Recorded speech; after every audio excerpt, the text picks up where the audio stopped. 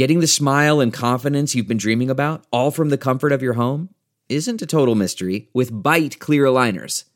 Just don't be surprised if all your friends start asking, "What's your secret?" Begin by ordering your at-home impression kit today for only $14.95.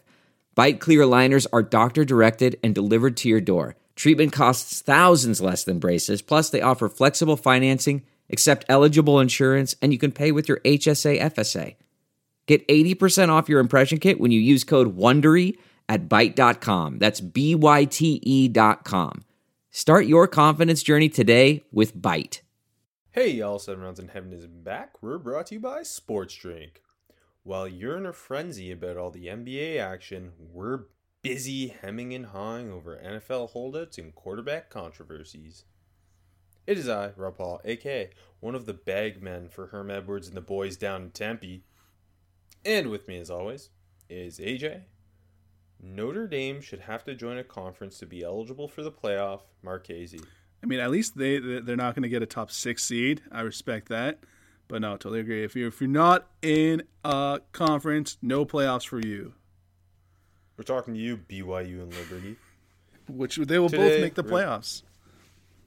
Today we're going to go through every team in the NFL's win total and tell you why you should take the over or the under. This is a filler episode. Let's hit it. Going out to Vegas, gonna set my draft. Gonna set my draft on fire.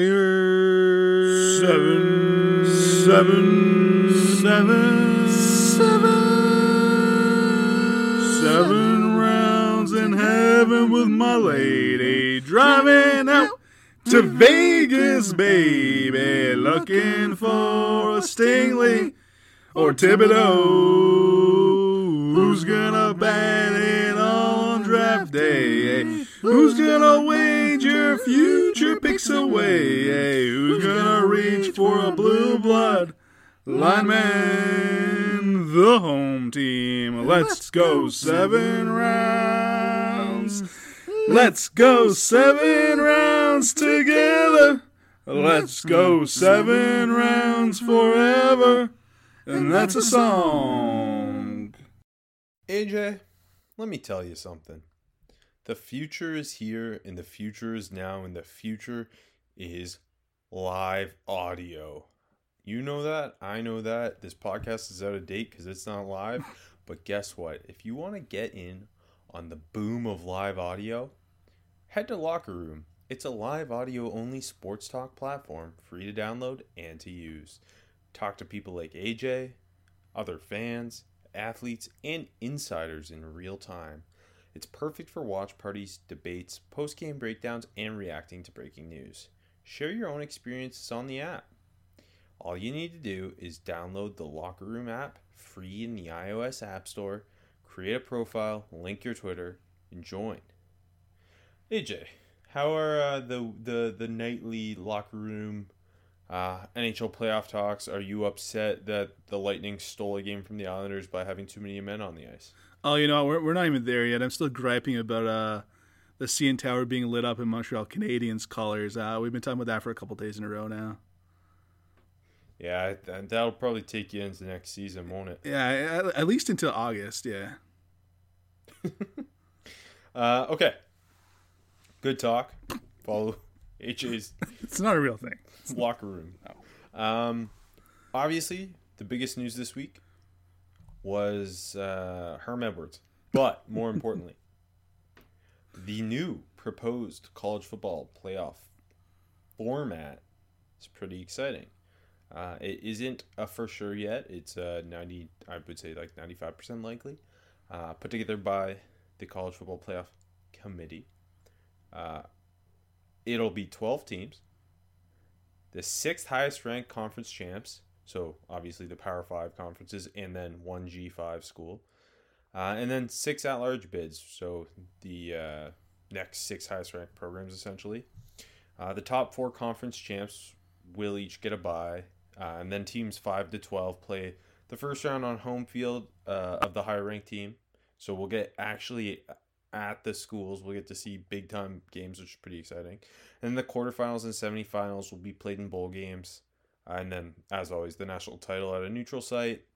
And the earliest this can happen is 2023, and the latest is 2026, assuming everything goes smoothly. What's your initial take? You happy? You sad? You excited to see a potential snow playoff game? I'm a fan of this plan overall. I mean, I've always been a proponent of making the playoffs bigger. 12 teams seems good to me. I probably wouldn't go bigger than this now. I'm ecstatic that we get a guaranteed G5 / Power 6 program conference champion in there. Like that's awesome. Maybe we get 2 some years. Maybe we get 5 some years. But no, like I'm really excited about that. I'm honestly shocked that part was kind of included because it just felt like college football was so ready to tell the G5 to go fuck itself like they have been. But anyways, I like it a lot. The home field, the first round's going to be really exciting. It's not, like, yeah, the big bowl games have great atmospheres, but it's not like sometimes literally home games for Southern teams. Tired of that. So we finally get some equality for the North here. And I can't wait until like Florida's got to play Wisconsin in the snow. That's going to be great. Yeah, it's nice that the big time New Year's Six bowl games still hold some importance with the quarterfinals and semifinals, but you also get to mix in these actually at the home team stadium. In noting that we understand like fundamentally bowls are pointless and they're just money makers and they don't deep down don't really mean anything. But as bowl guys, I love bowl season. To me, March Madness and bowl season are my favorite times of the year. And I don't want to lose them. And yeah, this kind of we will lose some because of this. But I still I still want the Rose Bowl to be a thing. You know what I mean? Like the Orange Bowl, those historic places, and still getting in theory it's different now, but still getting the big game at the Rose Bowl. I think that's important. It's part of college football tradition, and the pageantry of college football is what makes it, I think, so special and different from other sports. So that this still keeps that a part of it. Yep. While kind of bringing it into the modern world of how every other major sports league works. Yeah, totally agree. And it's almost unfair, like a semifinal game, say, being at Alabama. It seems yes later even seems a little strange to me. But so I definitely think this is a perfect blend. I'm excited to see it. I'm really excited. And I think the thing with college football is nobody's ever going to be happy. Everyone wanted to get rid of the BCS for years. We get the playoff, then everyone's unhappy with the 14 playoff. Now we get the 12-team playoff, and there are going to be people that are unhappy with this. There is no perfect solution. This is better than the 14 playoff. The 14 playoff was better than the BCS, in my opinion at least. And there are flaws in this. Obviously, the top 4 conference champs getting buys is kind of interesting when you might be able to win the Pac-12 and be the 10th ranked team. And like being ahead of the AAC I guess a better example would be more likely like a ACC or Big 12 champ being like ranked 9, but also being ahead of the Pac-12 and the AAC, assuming they're the G5 conference most years.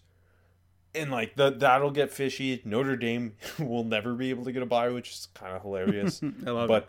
Also has like the prime easy way to get into the playoff every year. Yeah. But I mean, when it's top 12, you kind of expect Notre Dame to be in there anyway, so can't really complain. And it gives us, I mean, it makes, when every year we feel like there's 6 schools that are truly competing for 4 spots, now we get the guaranteed Cincinnati or UCF, whoever it is that year, in, which makes a high-profile G5 job maybe more interesting than some of those schools like a Nebraska that is Power 5, is in the Big Ten. It has tradition, but it's never going to be where it was.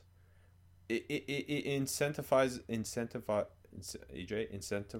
There it is. There you go. Coaches to stay at top tier G5 schools. Like, I saw someone make the point that if Josh Heupel knew this was happening, would he have left UCF for Tennessee?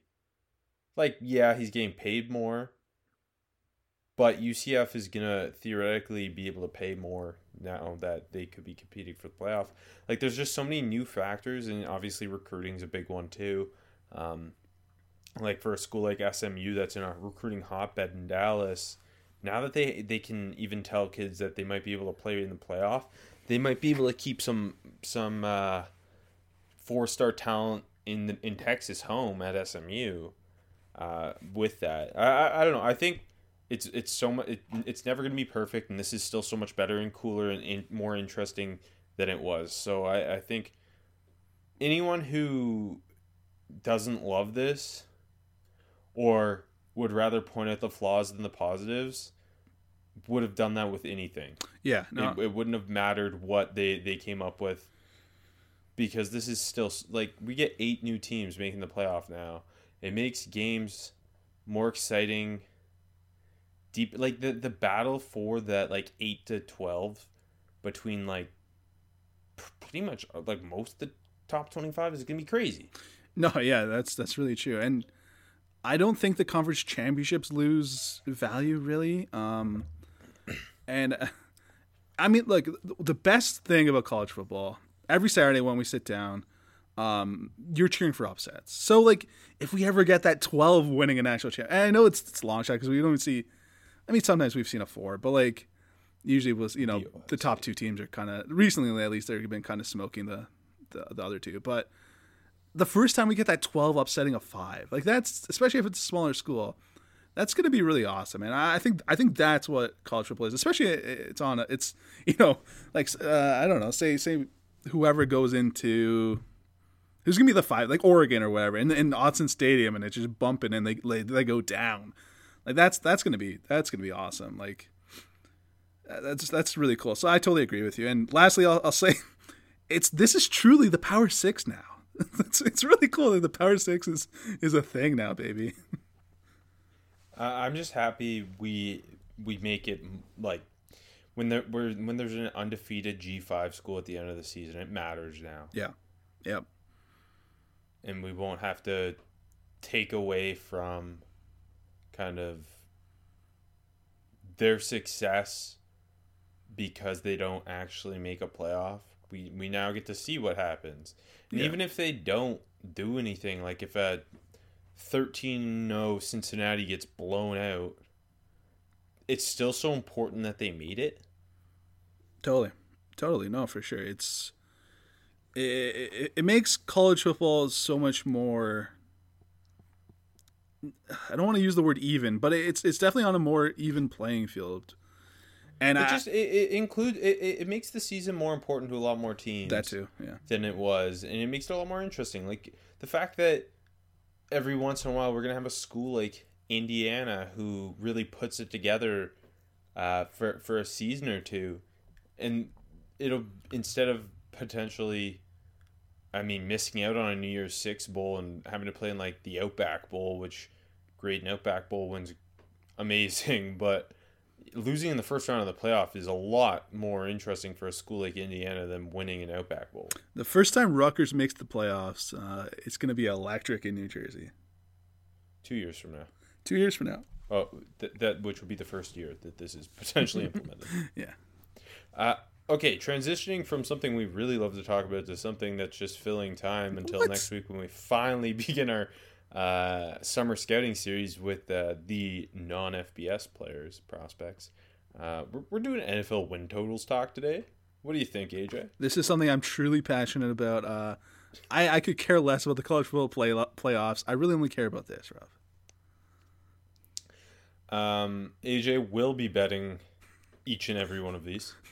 I feel like a lot of these I'm just going to say, yeah, I don't really like this, but if I had to, cheers. That is the... If we ever have put out merchandise, that's what it will say on the AJ t-shirt you can buy. Hey, I will say, I went 10-6. I looked at back from last year. I went 10-6 with my over-unders in the NFC last year. And I went 16-0. Impressive. What a year for Rob. No one go back and I check. didn't have to check. I just remembered. Exactly. Okay, reminder. The NFL's expanded to 17 regular season games for 2021. And that's why some of the totals seem higher than they regularly would be. It was hard wrapping my mind around it each time I was looking at say like, so for example, the Cowboys 9-5. It's like, but like, oh, are they going to be a 10-6? But no, they don't have to be 10-6 anymore. They can be 10-7.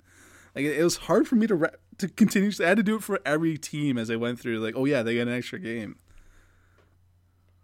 Yeah, it was messing me up a lot because, again, all the totals are slightly higher than they regularly would be, and it took me a minute to adjust, and then trying to wrap my head around the idea of an 11-7 or 11-6 Buffalo Bills team. That got me confused. Yeah, it's weird. It's weird. I still don't like the schedule expanding. All right, all the totals we're doing are brought to you by BetOnline, who I don't think currently sponsors us, but did at a time. And hey, once you ride with us once, you ride for us for life. Okay, I'll start with the AFC East and the Buffalo Bills, and they're set at 11. I'm going to take the over. I'm thinking, God, I'm going to say this wrong every time. 12-5, a 12-5 Buffalo Bills team seems realistic, based on the continuity in the staff returning, Josh Allen coming off a close to MVP type season, that wide receiver group being essentially intact. Obviously, they lose John Brown, but he wasn't much of a factor last year. They've put more into building that offensive line. The defense should just fundamentally be better because of how they've invested in it. They took 2 edge rushers with their first 2 picks. I just think overall, getting to 12 wins, especially in the AFC, where I don't feel totally strongly about anyone outside of the Kansas City Chiefs, I think the Bills are the clear second best team in the AFC right now. Yeah, I agree. And they went 13-3 last year, so a 2 or 3 game regression with the extra game. I'm gonna keep having to say that.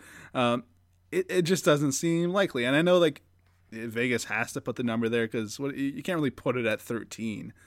You know what I mean? So look, as it always is, the purpose of any line is to get equal action on both sides, right? But for context, go ahead. For context, it's the 3rd highest total in the NFL, behind the Chiefs that are at 12.5 and the Bucs at 11.5. Yeah, and I mean that makes sense. They were the 3rd best team in the NFL last year. Yep. Jumping to the Dolphins, set at 9, so 9-8. I'm taking the under. I think it's reasonable to assume there will be bumps in the road with Tua. That run game, I know running backs are irrelevant, but it's still, there's no solidified running back in that backfield. Obviously, they invested more playmakers, and I don't think they're going to be bad by any stretch. I just think that in a division where you have to assume the Jets will be better, because I can't fathom them being worse. And the Patriots are at least going to be stronger on defense. I think you look at the Dolphins, and they still have some young pieces on the offensive line. I think there's going to be bumps in the road early, and they're going to finish strong. And I think 8-9 is more realistic than 10-7. I mean, the push is definitely worth considering here. And I think they're just 1 year away from really competing for a wild card spot. Truly, yeah, I think under Tua's guidance. Yeah, I think that's fair. Where it's like it's not like they're taking a step back. It's just the way this year goes. I will say they got an easy schedule. I think this is a genuinely a tough one because on paper they shouldn't regress, but I can definitely see your line of thinking where, you know, it takes Tua a little time to come on. He just threw 5 picks in practice. He's probably a bust. No, I'm just kidding. But I can see it. You know, he threw 6 touchdowns today, and no one reported on that, AJ. Maybe he does that. Maybe he's going to do that in the season. 5 picks in one game and then 6 touchdowns in the next game. That's Jameis Winston numbers. Yeah, no, I think that's fair. I think that's a tough line, though. I would not touch that one. Yeah, no, I think of all the teams I looked at, that was one of the ones I struggled with the most because I think ultimately they got better. It's just going to take some time for Tua and that offense to truly click. Mm-hmm. Yeah. I like their team a lot, and I think they're definitely trending in the right direction. I just think it's another year away. Jump into the Patriots. Set at 9.5. Which I thought among the AFC was kind of the most, Vegas seems to be in on them. I believe because obviously 7 teams make the playoffs now, right? So if you look at it from the perspective of the 7 teams with the highest totals, you get the Chiefs as the top dog, the Bills coming in at number 2, the Ravens and the Browns both at 10.5 apiece, the Colts at 10, and then you have the Titans and the Patriots. So Vegas thinks the Patriots are a playoff team based solely on win totals. Do you think the Patriots are a playoff team? No, and I'm taking the under the 9.5 because option 1, Cam Newton. I just can't see Cam staying healthy. Yeah. I was all in on him early last year. I love Cam Newton, but the injuries are catching up, and he takes so many hits, and I just can't imagine that he'll stay healthy all year. And option 2 being Mac Jones. I'm not a Mac believer to the point. Like, I don't think Mac Jones is going to be a bad quarterback, but I think his ceiling's Kirk Cousins, and I don't think he's leading the Patriots to the playoffs as a rookie. Most pro-ready quarterback in the draft, Rob. And that wide receiver room is like stitched together with weird free agent signings, and there's reports N'Keal Harry's going to be cut. And I know they invest in the tight end position in Jonnu Smith and Hunter Henry, but like I just, to me, it's strange that their win total is higher than the Dolphins. Agreed. I know that they've got guys they spent in free agency. They've got guys coming back off opt-out, specifically Dante Hightower. But I just, like Bill Belichick's going to have to really be in his bag, in my opinion, for them to make the playoffs this year. No, I agree with you. I don't know who's actually putting money on that unless you're outside of... Like, if you're outside the Boston area, I don't know who's going to put money on that. Like, it's on the over specifically. I just... That's such a weird line to me. I think like if you drop it down a game, then it gets a lot more interesting. But that 9.5, I'd also take the under all day. And then finally, I got the Jets. We got them at 6. They brought in Robert Saleh as head coach. They drafted Z Will as their quarterback. This is a totally different team. Obviously, we've got all the Elijah Moore. I think few rookies are being hyped through the summer as much as Elijah Moore. This team, at bare minimum, is going to be much more exciting to watch, even if they aren't winning games. I'm going to take the push on the 6. That'd be a 6-11 record. I think it is feasible because I think this coaching staff is one of the most interesting that's been put together for a first-year head coach in a while. They've got a cornerstone player in Quinn Williams up front on that D-line. Corner is a big question. And obviously offensive line's the big question. It's either going to crash and burn quick behind Z-Will, or I think they're just going to be a pleasant surprise. And I don't see them winning more than 6. I think it's the push or the under, but I'm going to take that push. I know there's no actual lines for the push, but I wonder what they would actually pay if you could bet it. I will pay anyone who places a bet personally with me thousands if the Jets hit that push. Plus thousands if the Jets push. Okay. Yes. No, I think that's fair. See, it bugs me that I feel like some of these lines shouldn't be round. Like they should be I halves. Don't like round number. Yeah. It should always be half. Yeah, I totally agree. But because I wanted to pick some push, and I'm like, I don't know if I should, but I guess I will. No, I kind of feel the same way about the Jets. they're a team that you want to say are going to be scrappy this year, but like 6 games is a lot. So like I totally agree that like that's their ceiling, but I think they can get there. Moving to the NFC East, where AJ's got everyone hitting the over. Yeah, the best division in football. We're watching them on primetime every week. No, let's start with the Dallas Cowboys. Their total is 9.5, which coincidentally was the same as last year. They went 6-10 last year. We know why they did. It's because Dak got hurt. And I can't believe I'm doing it, but I'm taking the over 9.5. Like, to me, 10-7 seems attainable with a healthy Dak and with a bad division. Like, Mike McCarthy stinks. He does. I don't like him. That defense is still super suspect, but it can't be worse than last year. They still won 6 games with that shitty defense. And it's, again, you get the extra game, so it's only like a really like a three-game jump, kind of. And again, healthy Dak, second easiest schedule in the league. I think that plays into this big. That sounds really reasonable to me that they could be 10-7. I'm with you. I would also take the over. I mean, as long as Dak's healthy, they have the playmakers to pretty much compete, you would think, with the vast majority of NFC teams. Yeah. The defense is a total unknown with Dan Quinn taking over.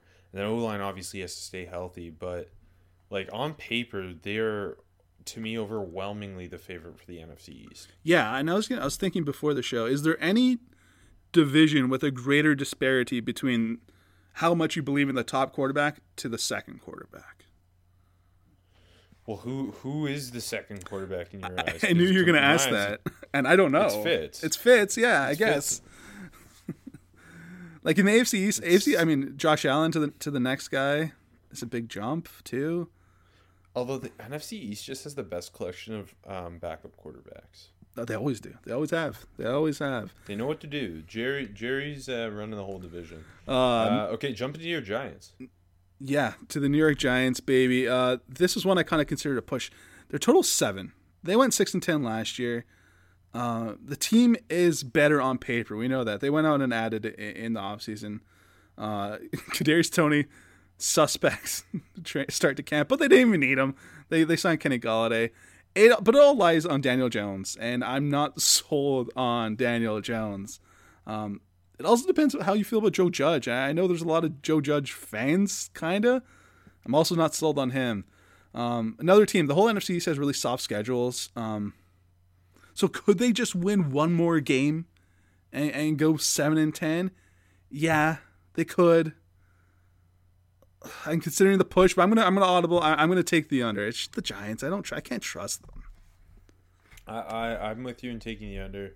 I think that this is the year we confirm Daniel Jones isn't the answer for the Giants. Yeah. Like, I don't know, the whole everything. They've got everything they need around him for weapons wise to succeed. Yeah. But the offensive line still has too many questions. The defensively on paper they're interesting, but every thought I have comes back to Daniel Jones, the offensive line, and I don't know, 7 seems like a lot in a division where I think they're the third best. Yeah, exactly. I think 7 is their ceiling. They could easily be the fourth. They could. I think 7 wins is their ceiling. And if they have a 7.5, I feel really good with the under. I think they're going to be a scrappy 6-11 team, and they're going to be in it every week. And then Daniel Jones is going to fumble as he always does. Okay, well, we'll move down the Jersey Turnpike to Philadelphia. Their total 6.5. They went 4-11-1. Obviously, they completely fell apart last year, but do we really think the Eagles are going to be 2 or 3 games better this year? I think 6. I think like the Giants, the ceiling for them is kind of 6. I think the Giants are the third best team in the division. I think the Eagles are probably the fourth. Close between the two, though. It could go back and forth, but I think 6 wins is kind of the ceiling there in Philly. I mean, yeah, sure, Jalen Hurts could come out and hit big, but he's still a question mark. Nick Sirianni could be a smashing success. They have the easiest schedule in the league, but I just don't think it clicks this year. I think they go 6-11. I think that's a solid first year for Nick Sirianni, who I don't have that much faith in, and it's just hard for me to put money on the line saying they're going to win 3 more games than they did last year, 2.5, whatever the hell it is. I just can't buy that. Yeah, marrying this completely unknown staff to such an unproven quarterback in Jalen Hurts, to me, it's hard to justify taking the over 6.5. Yeah. And there's still plenty of questions on that defense, in the back seven more specifically. Yep. Like for this to hit the over, I think it would all come down to trench play, because they have invested in the trenches, but health has been a big issue on both sides there. So yeah, definitely. And lastly, but definitely not least, the Washington football team. Their total is 8.5, and they went 7-9 last year. And I think they break 500, and I'm going to take the over. By the way, I really hate that 500 doesn't exist anywhere. That just really rubs me the wrong way. But I know it's the worst. Anyways, so let's not even start with that. Don't worry, we'll have an 18th game soon enough. Yeah, that's a good point. But yeah, with that defense, we know it's loaded. It's going to be humming. Ryan Fitzpatrick is better than what they rolled out at quarterback last year. I think they can get 9-8. I think 9-8 is very achievable for this Washington team. I am with you. I mean, defensively, we've talked about our belief that Jamin Davis is a prime defensive rookie of the year candidate. That D-line is the best in the league. The back end, they bring in William Jackson. They've got Kendall Fuller in place. They have multiple safeties you can trust. Jump into the offense. The O-line is kind of a question, obviously. Yeah. But you're expecting Antonio Gibson to level up. You've got Terry McLaurin, some actual guys you can trust around him, and Curtis Samuel.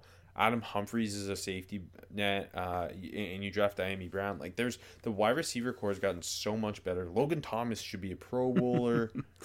There's been a lot of go ahead, yeah. As long as Fitz doesn't just chuck INTs, and I trust Fitz. Again, I think he's second best quarterback in this division. Like, 9 seems reasonable. There's been multiple teams with not as good defenses and worse offenses who finished like 9-7. You know? Yeah. I mean, so 9-8. They made the playoffs last year. Even easier, yeah, exactly. They made the playoffs 7-9, and again, tougher schedule than the rest of the division, but they get to play the rest of the division. So. Okay, moving to my AFC North, where we've got the Baltimore Ravens at 10.5, and I'm taking the under. I knew you were. For a couple of reasons. They haven't proven that Greg Roman is capable of opening up this offense yet. I need to see it to believe it. I believe in Lamar Jackson, but they've struggled. I know they bring in Rashad Bateman, who we love, but like Hollywood Brown hasn't shown enough yet. Is Sammy Watkins the number 2 wide receiver? Can we rely on that? And when I say number 2 wide receiver, I mean after Mark Andrews. The offensive line, they trade Orlando Brown, so they've got some questions, and we already knew they had questions of the interior line. Then they kind of rely a lot on one of these young / unproven pass rushers to step up, whether it be Oweh or Bowser. Someone needs to do it. I don't think it's going to be Jalen Ferguson. Like, if Pernell McPhee ends up playing 60% of the snaps on the edges here, that feels like a problem. Obviously, they're like, I still believe, like, I think they're a 10-7 team. Yeah. Like, I don't think they're vastly under 10.5. They have one of the best secondaries in the league. They have one of the best quarterbacks in the league. J.K. Dobbins is ready to be a monster. So I just think 10-7 is a realistic bet until they prove they can figure out this passing game more consistently. Yeah, and I think this is a huge year for Greg Roman and for Lamar Jackson. And yes, and not like it's if Lamar doesn't have an amazing year, it means anything. But I'm just saying for the next step for this team, it's a huge year because you're about to. I mean, Harbaugh says the deal's already done, so. eventually this franchise is going to be on Lamar Jackson's arms, and as he moves on, less so his legs, right? But they really, I mean, there's been lots of talk about them opening up this passing game, and I think this is the year that they got to show it. And like you said, they drafted Bateman in the first round. The offensive line isn't as good. They really got to show that this passing game can go out and can win games. And again, it's not that I don't believe in Lamar Jackson at all. I'm not saying that. I think they're going to make the leap. I think it's going to work. I think they can get to 11 wins. But I totally understand your hesitancy because there are more questions than there usually are in Baltimore. Cincinnati Bengals. This team is set at 6.5. I'm taking the under just purely on Zach Taylor. I don't think is the guy. If I were to bet on the first coach to be fired, it would be him. If he was with almost any other franchise in this situation. Yeah, agreed. Joe Burrow's coming off the injury. They made obviously they drafted Jamar Chase over Sewell, and I think Jamar Chase is going to be that dude. But that offensive line is still a big mystery. They need a couple guys up front to take a step. They need Joe Mixon to stay healthy. There's a lot of health issues with this team. The pass rush should be much better, and I think it's exciting. But there's still big questions at linebacker. They don't have a guy you're really banging the table for at corner. I just six seems kind of where they're at. Especially, like, are they that much better than the Jets? Like, I like the Jets coaching staff a lot more.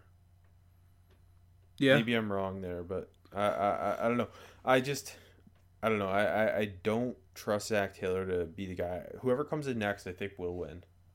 Yeah, no, I totally get that. I mean, I think this year they're better than the Jets, but like I agree with all your hesitancy there, and I have zero faith in Zach Taylor. And when push comes to shove, like when you're making bets like this, you're looking at the coach and you're looking at the quarterback, right? And if those two things don't both check out, it's hard to bet overs.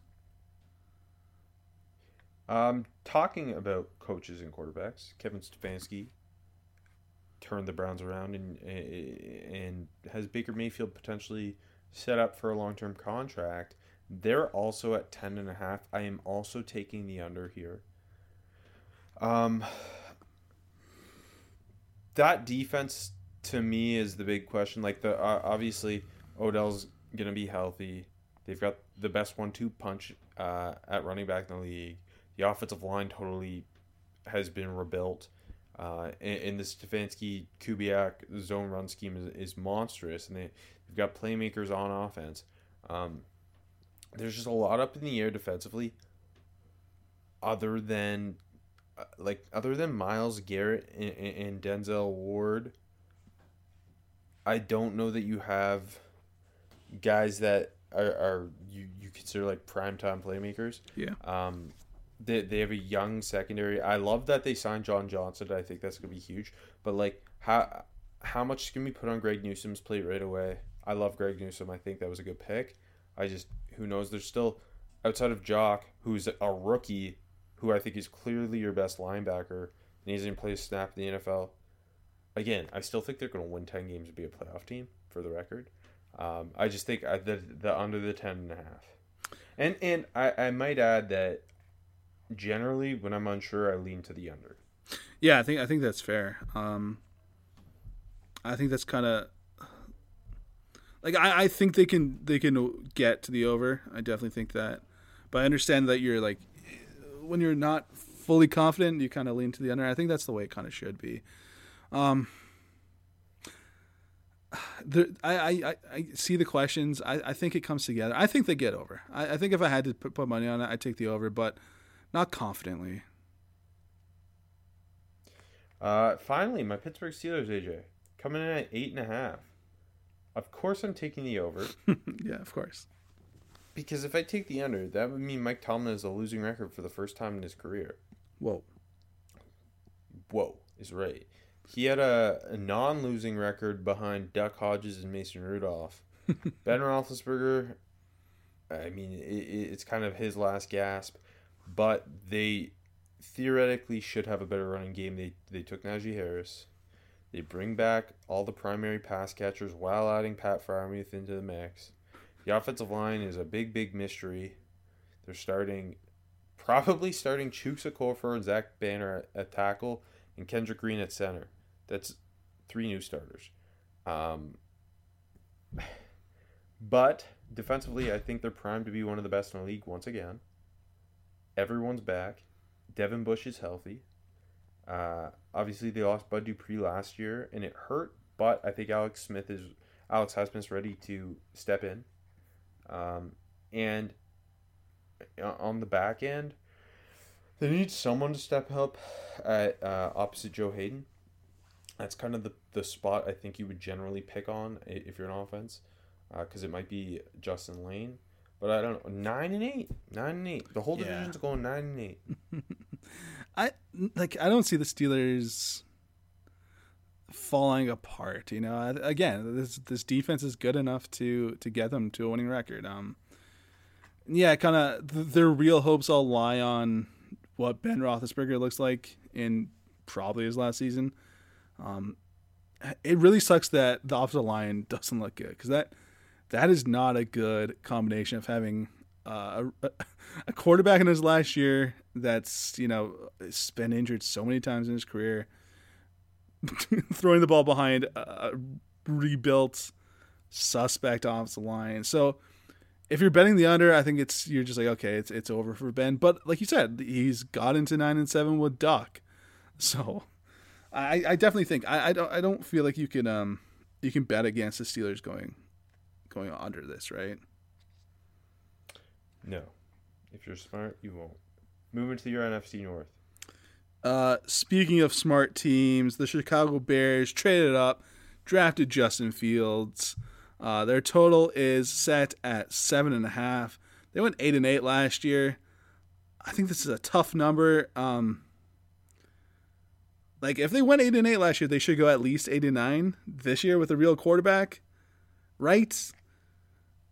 But I couldn't do it. I don't know. They've refused to let Justin Fields compete for the starting job. Yes, exactly. I can't do it. I'm going to take the under. I probably wouldn't touch this at all. If you believe in the Bears in any way, I guess it's a good number. I don't. I don't. I think Nagy stinks. Like you said, the confidence is just kind of what you rely on. And 7 wins is very attainable for the Bears. They also have the 3rd toughest strength of schedule, which I think plays into this. I think they go 7 in 10 and Nagy gets fired. I think that's a good bet. It seems, I mean, who knows if Justin Fields, in a lot of situations, I would say Justin Fields is starting quickly. Yeah. But with this staff, and I feel like it was unreasonable to say Andy Dalton's, why not have them compete? It just seems dumb. But we've seen coaches say that stuff this time of year and just flip on it. I trust Matt Nagy to make the dumb decision. That's true. There's a lot of pressure on Tevin Jenkins. They moved on from both their starting tackles, and it originally looked like Tevin Jenkins was a great plug-and-play at right tackle. Now he's got all this pressure to be that left tackle. I know left and right is equal in theory, but that just means you've got inexperience at both tackle spots.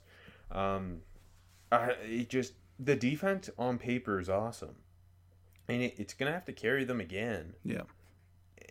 And unless you stick Justin Fields in early, it just doesn't feel like they're gonna be doing much. And even if you do stick Justin Fields in early, you got that offensive line issue. So yeah, I think under is the smart bet. Moving to Detroit, their total set at 5. They went 5-11 last year. I think they've already proven that they are more competently run already. I think that's kind of obvious. But look at the roster, and they're still a 5-win team on paper. I'm taking the push, and on top of that, no, I'm taking the under. I'm going to take the under because they don't have Matt Stafford. So I think they'll have a better year, even though they're not going to get back to 5 wins in the first year under Campbell. But I still couldn't take this over. The schedule's tough for them too. Jared Goff stinks. I'm changing. Give me the under and give me them tanking. Everything you said makes sense. I'm taking the over because if any team's going to overachieve, it's going to be the one led by Dan Campbell and the staff. I'm excited for whatever's going to happen here. Again, on paper, it's the under. In my head, it's the over. See, like, you remember when... I also love the offensive line. Yeah, I love the offensive line, too. When we did the coaching hiring show, I was sour on Dan Campbell. I've probably he's endeared himself more to me for sure since then, and I like their draft a lot. But it comes down to Jared Goff. Like, I don't believe in Jared Goff. I think, remember, the whole time where he's just McVay's puppet. I think that was true the whole time. He got worse. Like, Okay, just move on. You don't have to roll this guy, his dead body into the river, AJ. Why do you hate Jared Goff so much? He beat us in the playoffs this year. I mean, fuck, dude. Well, guess what? Maybe Tim Boyle will be starting. And speaking of Tim Boyle, his ex-team. Yeah, Green Bay. There's no total for the Green Bay Packers for obvious reasons. The fact that we don't know if Aaron Rodgers will be their starting quarterback. That being said, I would like to hear what you think. I wrote it down as well. What you think their total would look like with and without Aaron Rodgers at the helm.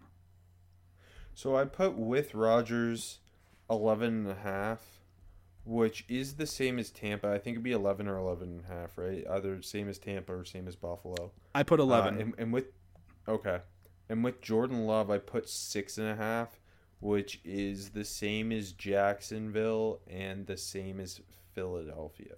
So I put 11 and I put without at 7.5, but I wouldn't take the over. I think it's still Green Bay, I think Vegas is still going to give them.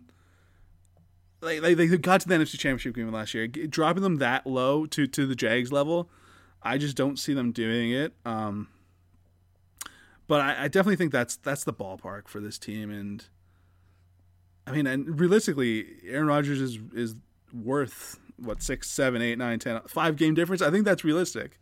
I think that's very realistic. But yeah, I mean. Do you think Aaron Rodgers is starting for them week 1? Yes, I do. I do too. I think it gets resolved. I mean, look, the Seahawks were in a similar situation, and now Russ is coming to put his arm around Pete Carroll. John Schneider's sneaking in and giving the peace sign. I think it gets resolved. It's definitely uglier, but I think if it gets resolved. Lastly, in the NFC North, the Minnesota Vikings. The total is 8.5. They went 7-9 last year. I am going to take the under. They have the 5th toughest schedule. Did they get better this year? No, not really. I still it's still Kirk Cousins.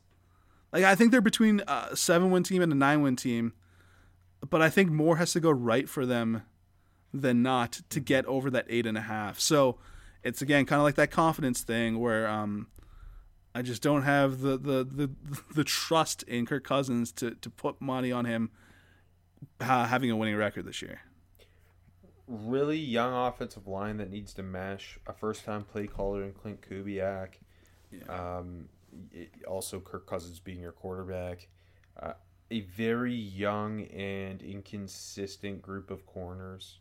Yeah. Outside of Patrick Peterson, how much does he have left in the tank? There's more questions than answers. No, 8.5. I thought it actually seemed high to me for them for it to be set at that. Yeah, I've seen some low key Vikings love on Twitter, and I go listen to years past of our podcast where I'm always on the Vikings train, and it burns me and burns me and burns me. So this year, I'm pretty sure I had the over last year, and it was around the same thing. And obviously, they didn't get there. So all the people on Twitter that are pumping the Viking train, I'm like, you haven't been on this ride before. They're gonna win 7 games again. Okay, jump into the AFC South, the division to make all divisions, and starting with the Houston Texans, whose total is set at 4, the lowest in the league. I'm gonna go ahead and I'm gonna take the under, and no disrespect to David Culley, but God, he just feels like he was set up to be a scapegoat in a horrible situation. Nick Caserio is signing anyone who will take a 1-year contract. I love Terrell Taylor. I don't know if he starts even half the season before. I mean, does Jeff Driscoll get a start? Does Davis Mills get a couple? Probably. And they've got all the running backs that you would think are out of the league. Brandon Cook's a 1,000-yard receiver, though, AJ. Don't let people forget that. Is he going to do it this year? Like, what? Yeah. What if you're tuning into a Texans game? And I won't be, yeah. Who are you most excited to watch?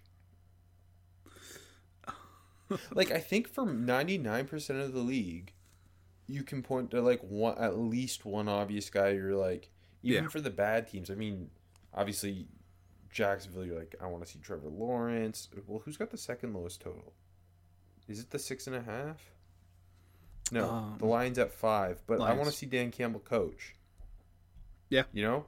Yeah, David Culley. I feel like no one knows anything about him. The Jets are at just 6. I want to see Zach Wilson. I want to see Robert Saleh. The Texans are like, to me, the most exciting guy to watch is Justin Reed, and I don't know that a lot of people are tuning into a game to watch Justin Reed. No offense to him, he is one of the most underrated players in the NFL. But it's like him and Laramie Tunsil, and everything else. I mean, and my guy Brandon Cooks, but there's just so little going on here. I don't know. It's just gonna be punishment watching every Texans game this year. Yeah, like the only safety, and like, again, no slight to Justin Reed, but the only safety that's really getting people to tune in consistently is Daniel Sorensen, because he's a one-man show out there. He's a ball magnet. For sure. I mean, do you want to see old man Mark Ingram? Do you want to see booted out of Denver Phillip Lindsay? I mean, generally, the player I would be most excited to see on the field is Davis Mills, just to see what the hell he's going to look like, because he's a massive question mark. Really, though, it's a terrible situation, and it's a terrible franchise. That's it. But speaking of the opposite of terrible, the Indianapolis Colts, they're set at 10, and we know how much I love my Colts. But I'm taking the under because there's not a reason to think Carson Wentz will Carson Wentz has just been a bad quarterback for basically 2 years. Yeah. I know he gets back with Frank Reich, and the whole thought is if anyone can fix him, it's Frank Reich. And I believe that too. I love Frank Reich. I love this team. They also, one of the most underrated kind of losses this year is Anthony Costanzo retiring. One of the most consistent left tackles in the league for a while. That offensive line's been one of the best, and obviously, like Quentin Nelson's the guy everyone talks about, and rightfully so. But Eric Fisher's coming off a torn Achilles. He's probably not going to be ready for the start of the season. Left tackle's a big question. Carson Wentz is a big question. Those are two, like quarterback and left tackle, generally considered two of the most important, if not the two most important positions. They've still got some questions at pass catcher, especially if they don't have a quarterback who can kind of transcend the talent around him. Defensively, I think they are going to be, as always, one of the best. I love Matt Eberflus. But I'm thinking 9-8. Yeah, I was really, this may be the most surprising line to me, the Colts being 10 wins. Vegas loves Wentz. Like, even so, like, I don't know, 9.5 even sounds a little bit, like, that 10 seems like a big number. And, like, for you to get your money, they need to win 11 games. And that definitely seems like a big hill to climb for all the reasons you just stated. Thank you. I'm always right. Jacksonville Jaguars, 6.5. You've talked about it. This offense should probably just be good as long as Brian Schottenheimer and, Gerald Bevel. Other Seahawks. Thank you. As long as Bevel and Shotty don't mess this thing up and Urban Meyer stays away, this offense should theoretically be pretty exciting to watch. 6.5 is a lot. There's a lot of young guys who are going to be playing a lot of snaps. The offensive line is one of the quietly better, or I shouldn't say better, but one of the quietly like average offensive lines. I think 7. I'm thinking 7. I guess what is it? 7 and 10. 7 and 10. I think Trevor Lawrence could pull a couple out. They got playmakers: Travis Etienne, DJ Chark. We're hearing all this good stuff about Chanel. And they've invested in the secondary. They've got pass rusher and Josh Allen. I think they could seek out 7, especially when they get to play the Texans twice. Yeah. That's just 5 more wins outside of the Texans. So that last point is a very strong point. Hey, but Sean and Iber wouldn't say who their starting quarterback it was, Rob. So there's a competition in Jacksonville. I don't know why these coaches. I think the coaches just like fucking with the media, probably. Anyways, yeah, I think I would take the under. It's a tough line though. It is like. I don't know. I hate Urban Meyer. So I'm taking the under. I think that's what it all comes down to for me. But plus that defense is real suspect still. Like I don't know. I guess it's okay. I don't know, man. They're a bit of an enigma. I'm excited to see the Jaguars. I genuinely am. I've never said that before in my life. I don't think. I just wish Urban Meyer wasn't the coach. Me too. Finally, the Tennessee Titans, who are set at 9.5. I think, especially acquiring Julio. This is the team to beat in the AFC South. I'm going to take the over. I think 10-7 is pretty realistic for this team. I know a new play caller, but yeah, you insert Julio next to AJ Brown, and it becomes a lot more interesting. You got Derrick Henry, obviously. The offensive line's pretty set in stone. Yeah. You draft Dylan Radins to potentially start right away at right tackle. We both feel Jeffrey Simmons is ready to unlock some stuff. They signed Bud Dupree. The defense has been a big issue in years past, but they signed Bud Dupree. They draft Caleb Farley. They signed Janoris Jenkins. They draft Elijah Molden. On paper, the secondary is better. I think 10-7 makes a lot of sense, and they get to play the Texans twice and the Jaguars twice. I'm surprised that the Colts have a higher total than the Tennessee Titans do. Yeah, me too. Especially considering the Julio trade, you figure you'd see some money coming in on the Titans and maybe some Super Bowl money, just like from the average fan. Derrick Henry and Julio and AJ Brown. So I'm surprised that the total is lower than the Colts. That's funny to me. Anyways, moving to the NFC South. This was another total I thought was surprisingly high. The Atlanta Falcons set at 7.5. They went 4-12 last year. They traded Julio. I don't know what would inspire enough confidence and a better to pick the over. Like, they consistently underperformed the Falcons since they lost the Super Bowl. Like I said, Julio's gone. That defense is not good. I don't know who's actually putting money down on the Falcons winning 8 games this year. That just doesn't make sense to me. I'm confidently taking the under. Yeah, I'm with you. I also took the under. Prior to the Julio move, I think I would have taken the over. I would have considered it a lot more, yeah. But that trade just said everything about how they feel entering the year. Yeah. They're not in win now mode. I don't know. There's too many questions defensively still. And I don't know what to expect. Like, Mike Davis is your top back, and there's going to be a lot on Kyle Pitts' plate. Yeah, too much, I think. Moving to Carolina now. Their total is set at 7.5. 5-11 last year under Matt Rule. I like what Matt Rule is building in Carolina. Can they take that 2 or 3 game leap? I think they could. I think that defense is going to be super fun. I just can't confidently bet on Sam Darnold, so I'm taking the under. Until he proves he can do it, I don't think you can bet on them winning 8 football games. Like, it's just too much. And sure, maybe he goes on and surprises, but he hasn't really shown any indication in his Jets career. And I know it's the Jets. I know it's Adam Gase, but he hasn't shown anything that would inspire any form of confidence that he can be a legit starting quarterback in the NFL. I don't. The Darnold and Wentz, it's kind of the same thing, but even worse for Darnold because he's shown less than Wentz and is going to a less stable offense.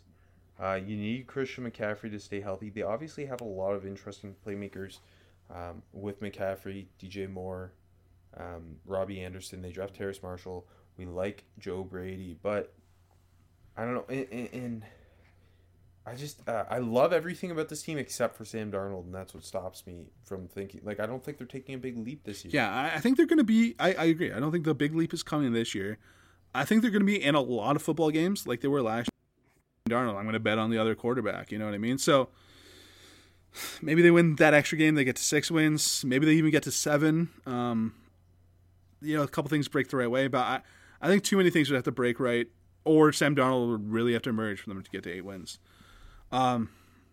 Speaking of new quarterbacks, we go to New Orleans. Their total set at 9. Obviously, Drew Brees is whatever the hell he's moving back to Texas. He's put out to pasture. They went 12-4 last year. I don't have a lot of confidence in the Saints, but just to get to 9-8, I'll take that.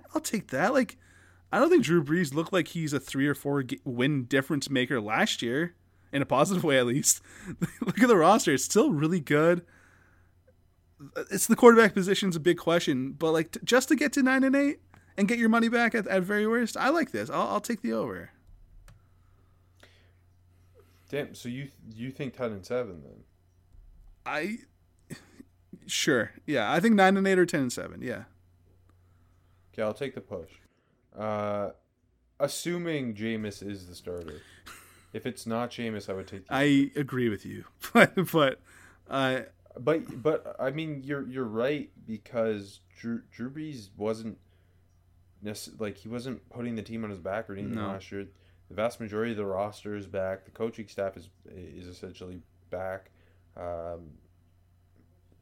On paper, this could be a team fighting for a 7 or 6 seed in the playoffs, and as long as Jameis isn't throwing 30 interceptions, like, Jameis is a more palatable quarterback than a lot of dudes in the league. Yeah, I think it really just comes down to. I love Jameis. I think it just comes down to them turning the ball over, and like that's it. If they don't turn the ball over too much, I think they're getting to this number. That's pretty much it. Okay, fair. And to the defending Super Bowl champs, Tampa Bay Buccaneers, their total is set at 11.5. They bring everyone back. They won 11 games last year. They have the 4th easiest schedule in the league somehow. 12-5 seems super manageable for this Bucs team. I mean, I'm taking the over. If I'm being completely honest, I don't love this. I probably wouldn't touch this, but it just doesn't make sense to pick the under. Like, what reason would you, like, you're just saying, oh, Tom Brady's old, he's going to regress. There's absolutely no reason to think that they're not. They don't win that 17th game, basically. Like, you know what I mean? Especially with an easy schedule. Their biggest concerns last year were specifically consistency out of the running game. Yeah. Leonard Fournette was a lot better down the stretch. Playoff Lenny, yep. And they brought in Gio Bernard, who I think is like the perfect back to be here with Brady. And more of like that Mr. Consistent. Yes, like, if you're going to trust someone to lean on when the running game's not there, like, Gio Bernard is trustworthy and great in pass protection. That's a big plus. And like you said, everyone's back. I mean, there's no reason that they shouldn't win 12. Now, yeah, I do have maybe this is a weird take, and I kind of felt it last year, especially when they turned it and won the Super Bowl. I can see them being like like not a regular season team, and like kind of just like we see in the NBA where some teams, just slow play it, and it's different in the NBA with load management and stuff. And I don't think we're going to see Kyle Trask in there for like week 8 because Brady's tired. But I think I can kind of see them being, just play it out a little bit and then strike. Just make sure they get to the playoffs and then strike. But regardless, I think that's way too much of a risk to take on them being under 11.5. My final division, the AFC West, the AFC best. Starting with the Denver Broncos, who have a high total 8.5. Defense should be pretty damn good. Big fan. Everything's in place for this team to hit the over, except for the most important position, and that would be quarterback. If Drew Lock is starting by week 7, I'll be surprised. I think it's Teddy Bridgewater's job by the end of the season. And I don't mean that because I think Teddy's carrying them to over 8.5 wins. Quarterback remains the blatant question. And like I don't know. You can't justify taking like 9-8's a lot for a team led by Drew Lock and a team or a quarterback who a team chose Sam Darnold over. So Yeah. I think seven is their total. 7, maybe 8 wins. Agreed. I agree with you. Kansas City Chiefs 12.5. I mean, I just logically have to take the over. Agreed. Yeah, it's like, They get to play the Broncos and the Raiders twice. do they get better?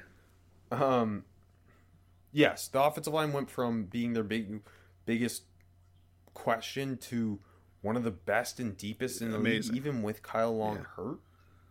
Like, what they did, every GM should take notes. Invest in the offensive line if it's an issue.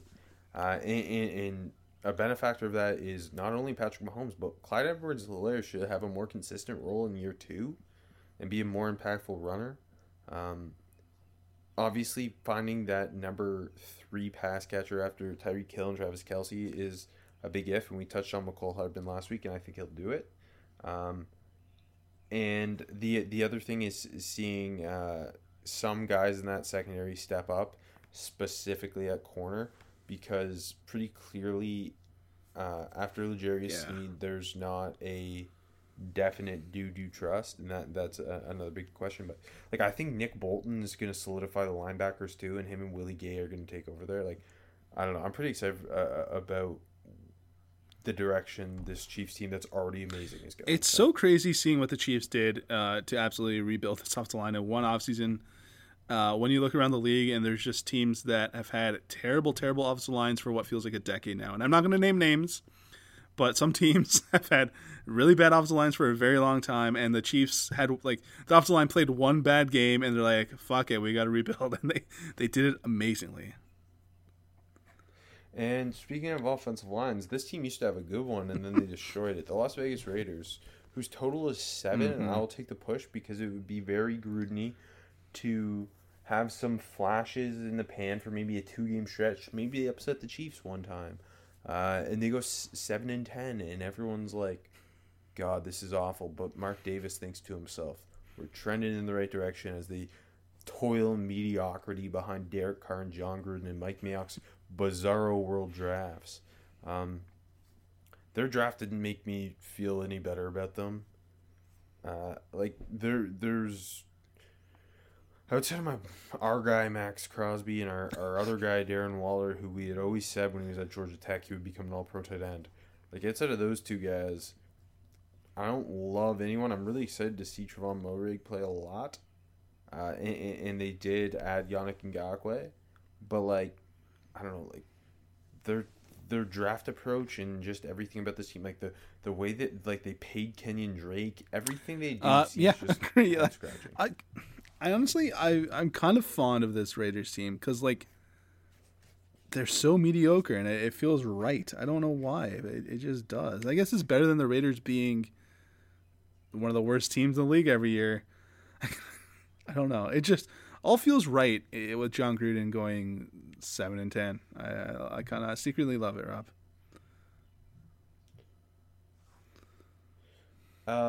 Finally, the Los Angeles Chargers, who are set at 9. Obviously, new coaching staff comes in. I'm going to take the push purely because Justin Herbert looked like a soon-to-be, if not already, top 10 quarterback as a rookie, giving us the best rookie quarterback season all time. They got Rashawn Slater in the first round to step in at left tackle. Mike Williams and Keenan Allen are going to be healthy. Austin Eckler's going to be healthy. Defensively, you trust that, again, as long as Joey Bosa staying healthy is a big need here, no doubt. But you trust that Brandon Staley's going to get them, and Derwin James for that matter. They've got a guy on each level who needs to stay healthy, and if he does, I think Brandon Staley's going to have a field day with, and that's Joey Bosa, Derwin James, and my guy. If they hired an offensive-minded coach, would you have taken the over? Say Dable or Bieniemy, who would they have hired? To give two names.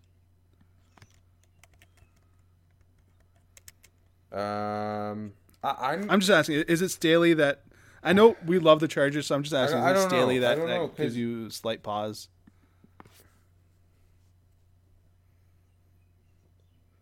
Like, I don't love the hire of Joe Lombardi as your OC, but I don't like. I don't.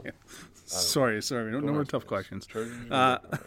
Let's move to the NFC West. Now I'm flustered. Honestly, 4 tough numbers here, and we'll start with Arizona Cardinals, who set at 8.5. They went 8-8 last year.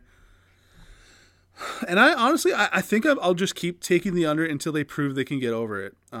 I think that's just kind of how this team feels like right now. And on paper, they really should be able to get to 9-8.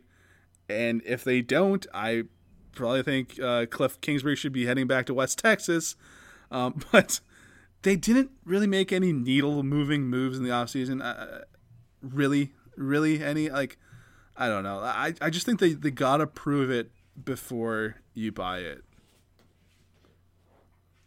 We talked about Zach Taylor potentially being fired. Cliff Kingsbury might be the first guy fired. Again, it's a really unique situation where he banged the table for Kyler Murray and that all happened, so it makes you think maybe not. But he hasn't done anything to prove. Yeah, I think this is the year where the Bidwells are like, okay, you gotta, like, it's a tough division and probably the toughest division in football, but we need to see a little bit more from you this year.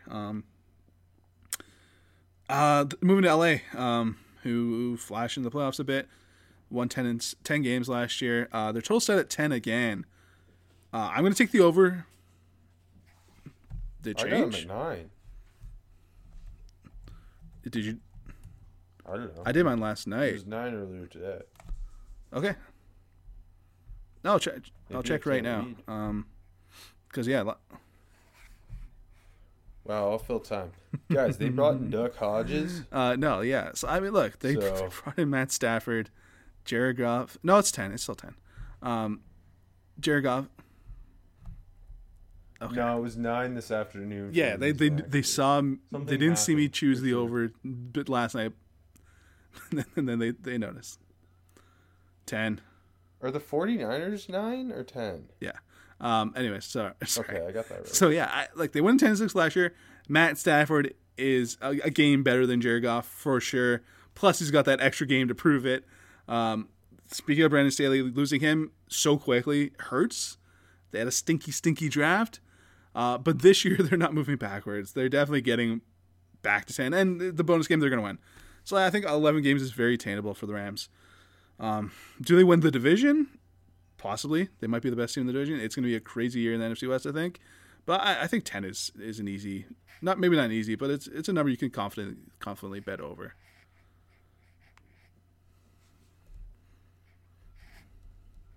Yeah, I mean, one of the they lose Brandon Staley, but defensively, they have all the tools to be one of the best in the league. Once again, I mean, Aaron Donald's defensive player of the year pretty much every year.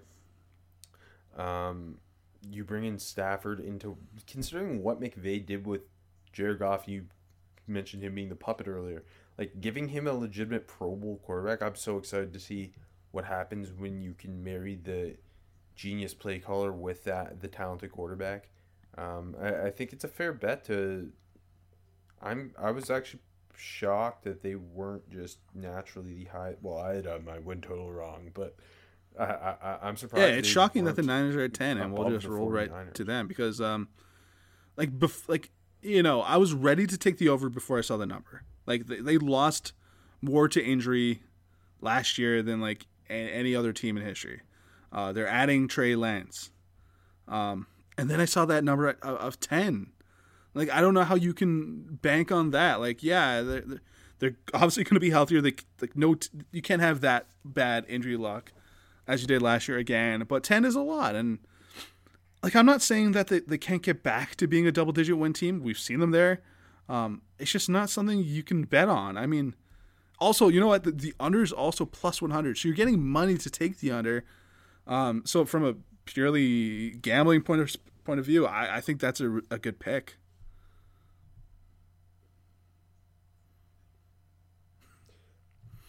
Okay, I wasn't sure if you agreed It or is a not. good Yeah. pick.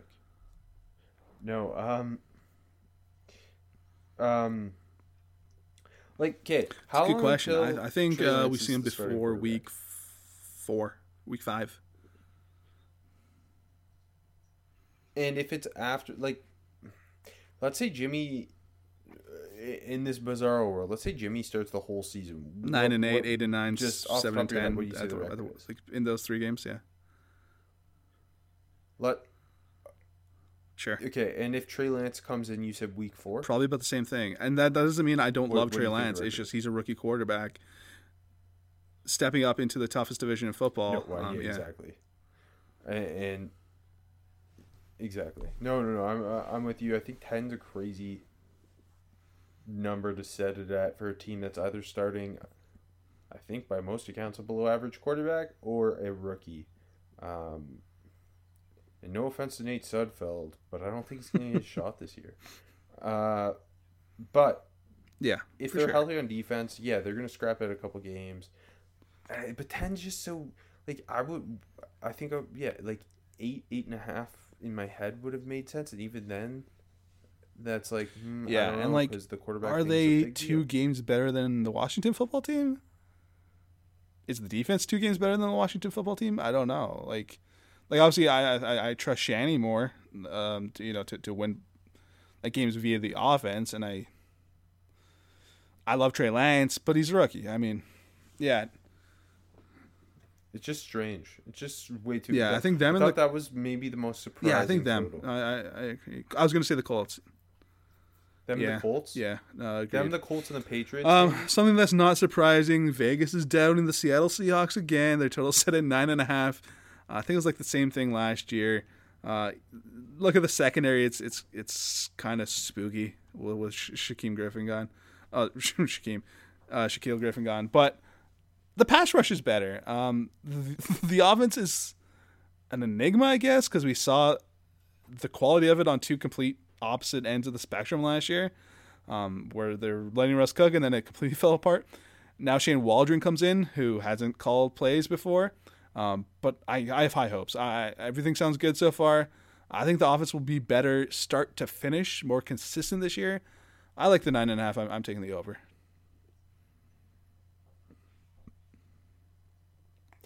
I'm also taking the over. I think Agreed. it's Like it's tough in the NFC West, but like uh, I don't understand how the Seahawks are 9.5 and the Niners are 10.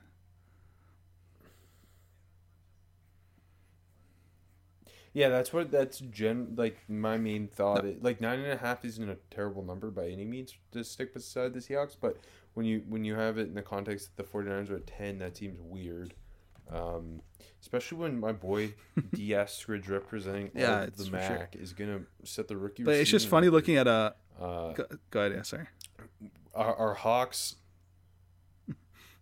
Our Hawks signed Michael. Yeah, the Dixon, special who teams was is for his back, deal, so baby. he's They even had more like the second motivated best or to best hit special teams in the bombs. league last year. No, like, No. to Just me, they didn't get worse. Griffin is the loss, but the pass rush is better, so maybe it evens out a little bit. And I think the offense is better. Another year with DK, the offensive line is better. Bring in Gabe Jackson. Yeah, Everyone's back in the backfield. Russ, I don't know. Like maybe that's some of the. I don't think you can even consider that though. But it's funny looking at San Fran total being 10. They won 6 games last year. The Seahawks won 12, and their total set at 9, like 9.5. That's just it's very strange logic. Like if you want to say that because they're in the NFC West, you take half a game off or a game off the total, I get that. Seahawks, yeah. But comparing that to the Niners is weird.